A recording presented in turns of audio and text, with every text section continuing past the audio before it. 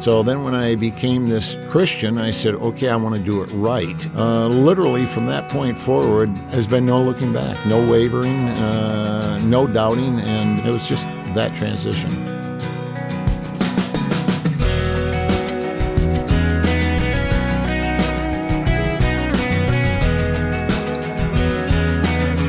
Today on First Person, the story that never gets old, the story of the power and grace of God to transfer a person from the domain of darkness to the kingdom of His beloved Son. You'll hear Doug McAllister's story today.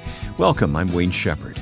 Before we get to the interview, let me take a moment to thank you for tuning in. We meet every week at this time to tell stories of people whose lives have been changed by Jesus Christ. You can read more about First Person at our website, firstpersoninterview.com. Today's conversation and many others are all online to listen to at any time, along with the schedule of upcoming interviews. It's all at firstpersoninterview.com. And we're found on Facebook as well, where you can both read the comments of other listeners and leave your own. Just go to facebook.com/firstpersoninterview. I met Doug McAllister several years ago when we started working on a radio program together called Know the Truth with speaker Philip DeCourcy. Since our conversation, Doug has become the full-time executive pastor of the church where the program originates, Kindred Community Church in Southern California. But it's how Doug came to faith in Christ that I want you to hear today. And just before he starts at the beginning, I ask him to tell me about his life and ministry now. Well, right now I'm working as executive director for Know the Truth with Pastor Philip DeCourcy. A radio program that I've heard the announcer does an okay job on. Yeah, I've heard that this guy named Wayne is pretty good at this, and so it's been a joy to work with you and Philip DeCourcy on that program. Well, it's been a great time, and I think it's been over 4 years now, hasn't it? Yeah. I've lost track, so yeah, I'll trust you. I think it was 4 years in March. Yeah. So you are the executive director of the radio ministry, correct? But also working with the church. I'm the executive pastor of the church. And actually, it's kind of the squeaky wheel, and sometimes the church takes more time than the radio because I've got so many people coming in and out of that office that I'm investing a lot of time in both. Yeah. But both are just a great experience for me. The church is Kindred Community Church in Anaheim Hills, California, where you've lived for many years, I understand. Yes, we lived in that area for about almost 30 years. Of course, Philip is the senior pastor there also, so we work closely together. That's your present assignment. Prior to that, though, you've been in business. Yes. I started in business years ago, and I'm an engineer by first degree, and I started in business in more of a technical sales program, and then I went into controls, and ultimately, another 3 guys and myself bought a couple of businesses, and so I've owned a couple of businesses called Sierra West Finish and Sierra Wholesale Hardware, and I still own those 2 businesses, and so I've been in business first and foremost, but I have a couple of young men that run those businesses, and I don't. And now God has placed you in ministry directly, so completely, that's interesting to me. Yeah, the only time I spend about one night a month going over financials with the 2 guys that are running the business, and the businesses have been doing very well, and then they're all connected with construction, and of course when in 2006, 2007, a huge part of our business was home building, and we were subcontractors doing doors and hardware and finished carpentry, and things started to plummet. And by the time it was all said and done, we had lost almost everything. Literally, my partners had to get out of the business, and we kind of kept taking more and more on, and eventually the only way we could get all the bills paid was we had to sell our houses and pay them off and keep the business going as little as it could go. But they're coming back now. They're coming back pretty strong. Was there a sense in which God used that trial to kind of move you into ministry more full time, though? Well, I think so, because it's always hard when you've been in business as long as I have, and you've been relatively successful in business, and you've adjusted to a certain lifestyle. And about 2006, I stopped taking any income from the business. And so we started living on our savings and our reserves, and I started to realize, we don't need all of that. And I've always been involved in the ministry. I've been an elder at another church for a long time. I've been an adult Sunday school teacher for almost 30 years. And so a lot of the things that I've taught over the years, I said, it's time to start applying them. And so I said, whatever happens, the Lord's in control. I've always had confidence in His sovereignty. I've always had confidence in His providence. And so then I just said, time to start living that way and trusting in Him. So that was a step of obedience on your part. It really was, and I was challenged by a couple of guys. Rich Riddle, who's on the board at Know the Truth, said, hey, don't you want to use the rest of your career to do something more meaningful than install doors? And and then Dean Samsvik, who was the chairman of our elder board, said, Doug, at your age, do you want to finish your career doing construction, or do you want to finish your career working right directly with the church? And all of that started making me think, and I thought, hey, I do want to do that. The right questions. Mm-hmm. Sometimes the Lord leads differently, and sometimes, a business person stays in business and works for the kingdom that way too. So it works both ways, though, doesn't it? Yeah, we actually use the business for the kingdom. We always it's interesting. I think I got a lot of my experience on teaching and everything is we always ran Bible studies in every business we had. We used it, and we said we have to be exemplary. We have to live what we say we believe. And actually, when the economy went bad, that was the biggest test of our walk in our faith, because we had to make some big decisions. Do we close the business down? Do we not pay our bills and file corporate bankruptcy, or do we figure out a way to pay them off? And so that was a tough call, and I felt like, okay, we have to live what we say we believe, and sometimes living what we say we believe is a lot harder. Not the easiest course. No, it really isn't. Right. And I always loved business. I've always loved the work on it, but I've always felt like we are serving the Lord, working for the Lord, no matter where we are. And so I've never really thought, now that I've transitioned over to the church or the radio, wow, this is a whole lot different than business, because church and radio is still business too. And calling is calling too, whether you're a truck driver or a church executive. So. Yeah, exactly. And so we've made that transition, and we're probably part of the transition. I thought, well, we could start to slow down a little bit, and think again. Yeah, and we found out that in fact we didn't slow down at all. As a matter of fact, my wife is busier than she's ever been, because at least when I went off to the office, she was able to stay home and do things, and then we would do things jointly at night and weekends.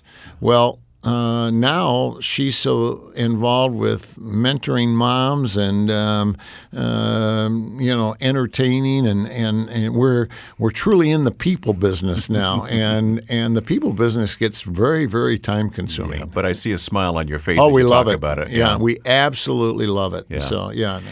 Well, as important as those things are, that's not why I wanted to talk to you today. Okay. I wanted to talk to you today because there was a time when the man that just told me that story wouldn't have said those things at all. You had a transformation that took place in your life at one point. Tell me the story. Start wherever you'd like. Well, probably there's a couple of introductory phases. I was raised as a Catholic, and I was serious about my faith. And through a series of events, I just found myself really wondering, what was it really all about? And then I started to really question the Catholic Church, and actually got so bitter I walked away from the Catholic Church. And as I walked from the Catholic Church, I then began to think, is any of this real? Or has this been a lie? And I rapidly turned and made a conclusion that if God was alive, He wasn't involved in our lives, and probably there wasn't a God. And so you went that far. I went that far, and I always say that I could have been an atheist if I weren't an engineer. And because as an engineer, I knew there had to be a design, and you had to put things together. And so it's the old story, how do you get the watch without a watchmaker? And I kept looking around, and I say, okay, there is some kind of real intelligence that has put all this together. This can't be happen chance.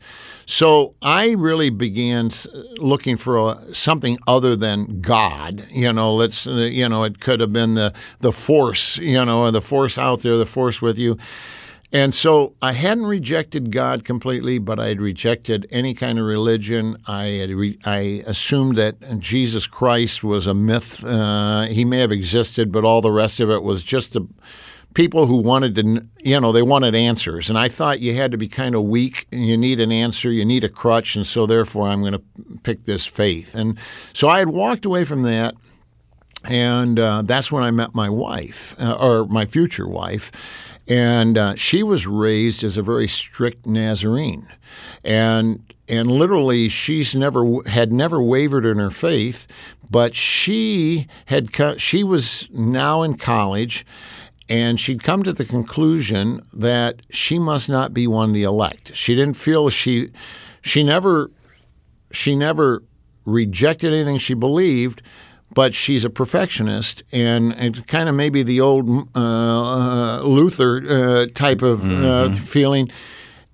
She was going forward to the mourner's bench, confessing her sins and recommitting her life every week. Over and over again. Over and over again. Yeah. And finally she came to the conclusion she just wasn't one of the elect. And so she had never walked away from God or her faith, but she just figured, well, I'm just not chosen. And that's the time when she met me, which was the only time she could have met me, because she would never have gone out with this heathen, as she called, and her parents, of course, thought I was, ex-Catholic and now agnostic, and they thought, what is she doing with someone like that? We're going to have to pause there, but we will pick up Doug McAllister's story in just a moment, today here on First Person.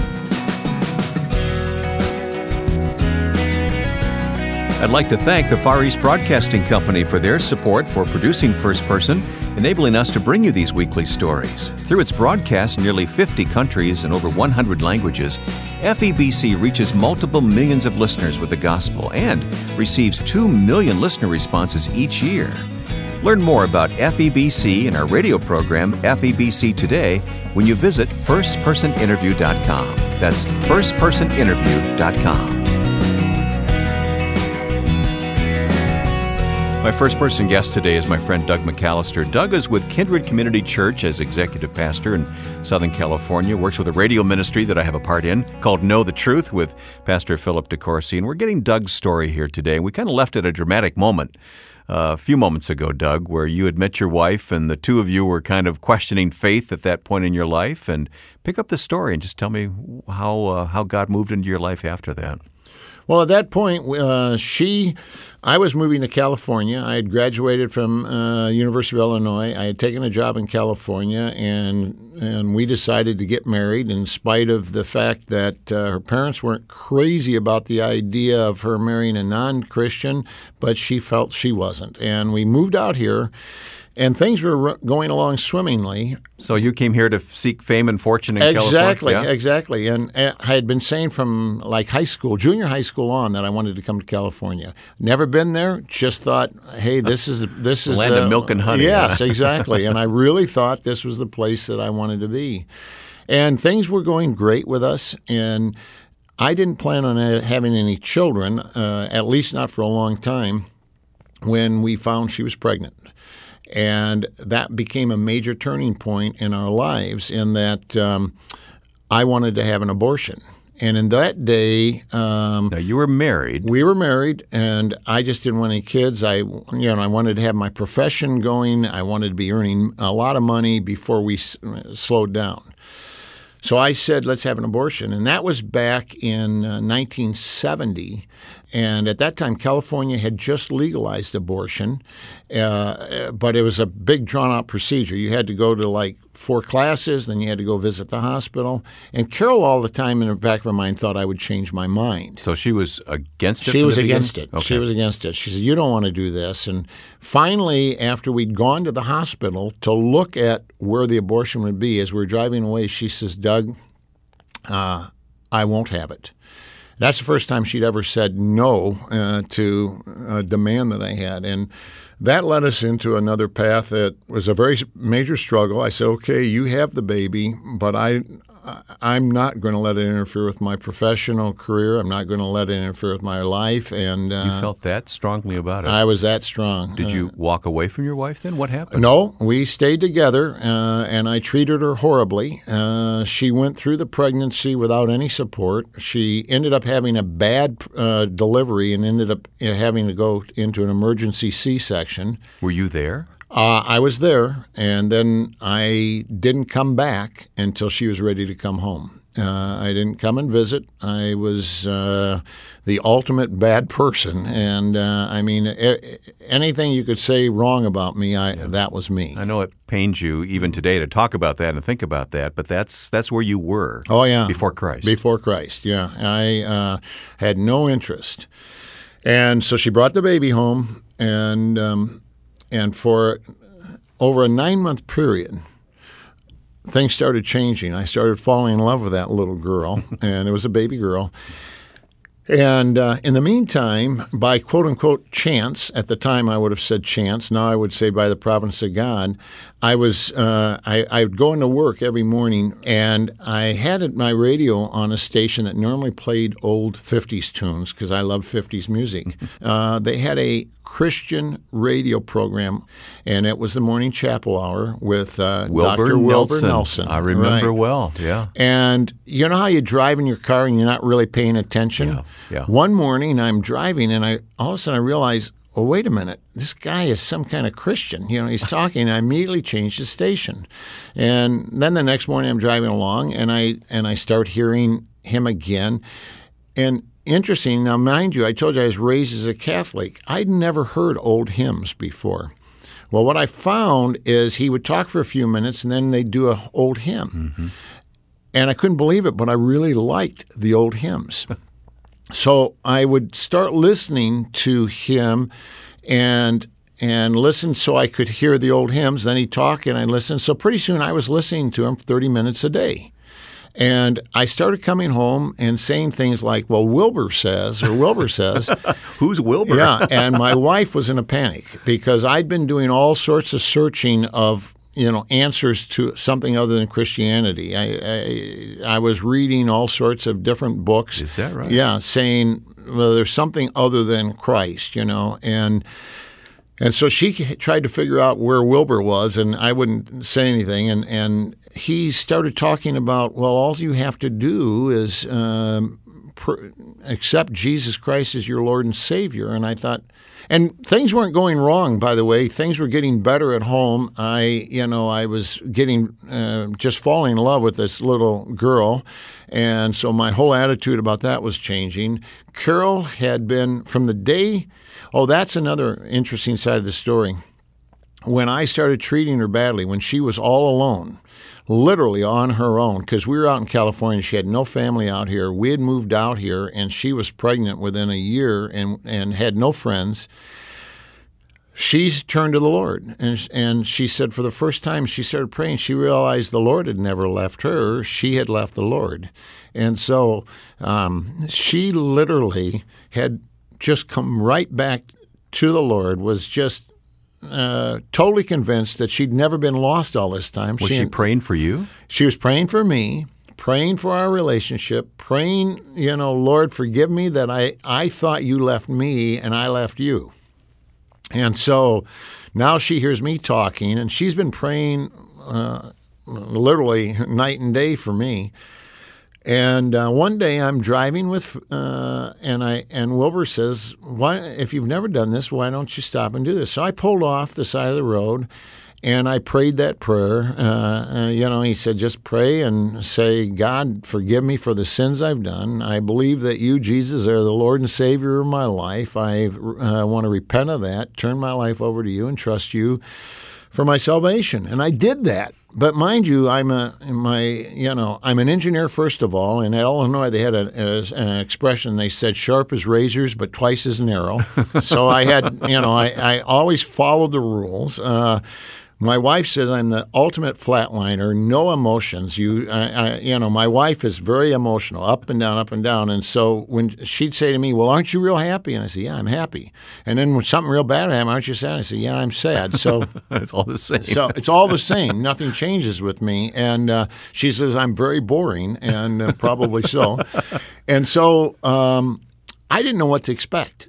And so I prayed the prayer, and I did start reading a Bible. I didn't tell her. I was a little embarrassed because I'd been bad-mouthing Christianity for so long, making fun of her and making fun of that. I was a little embarrassed to do so.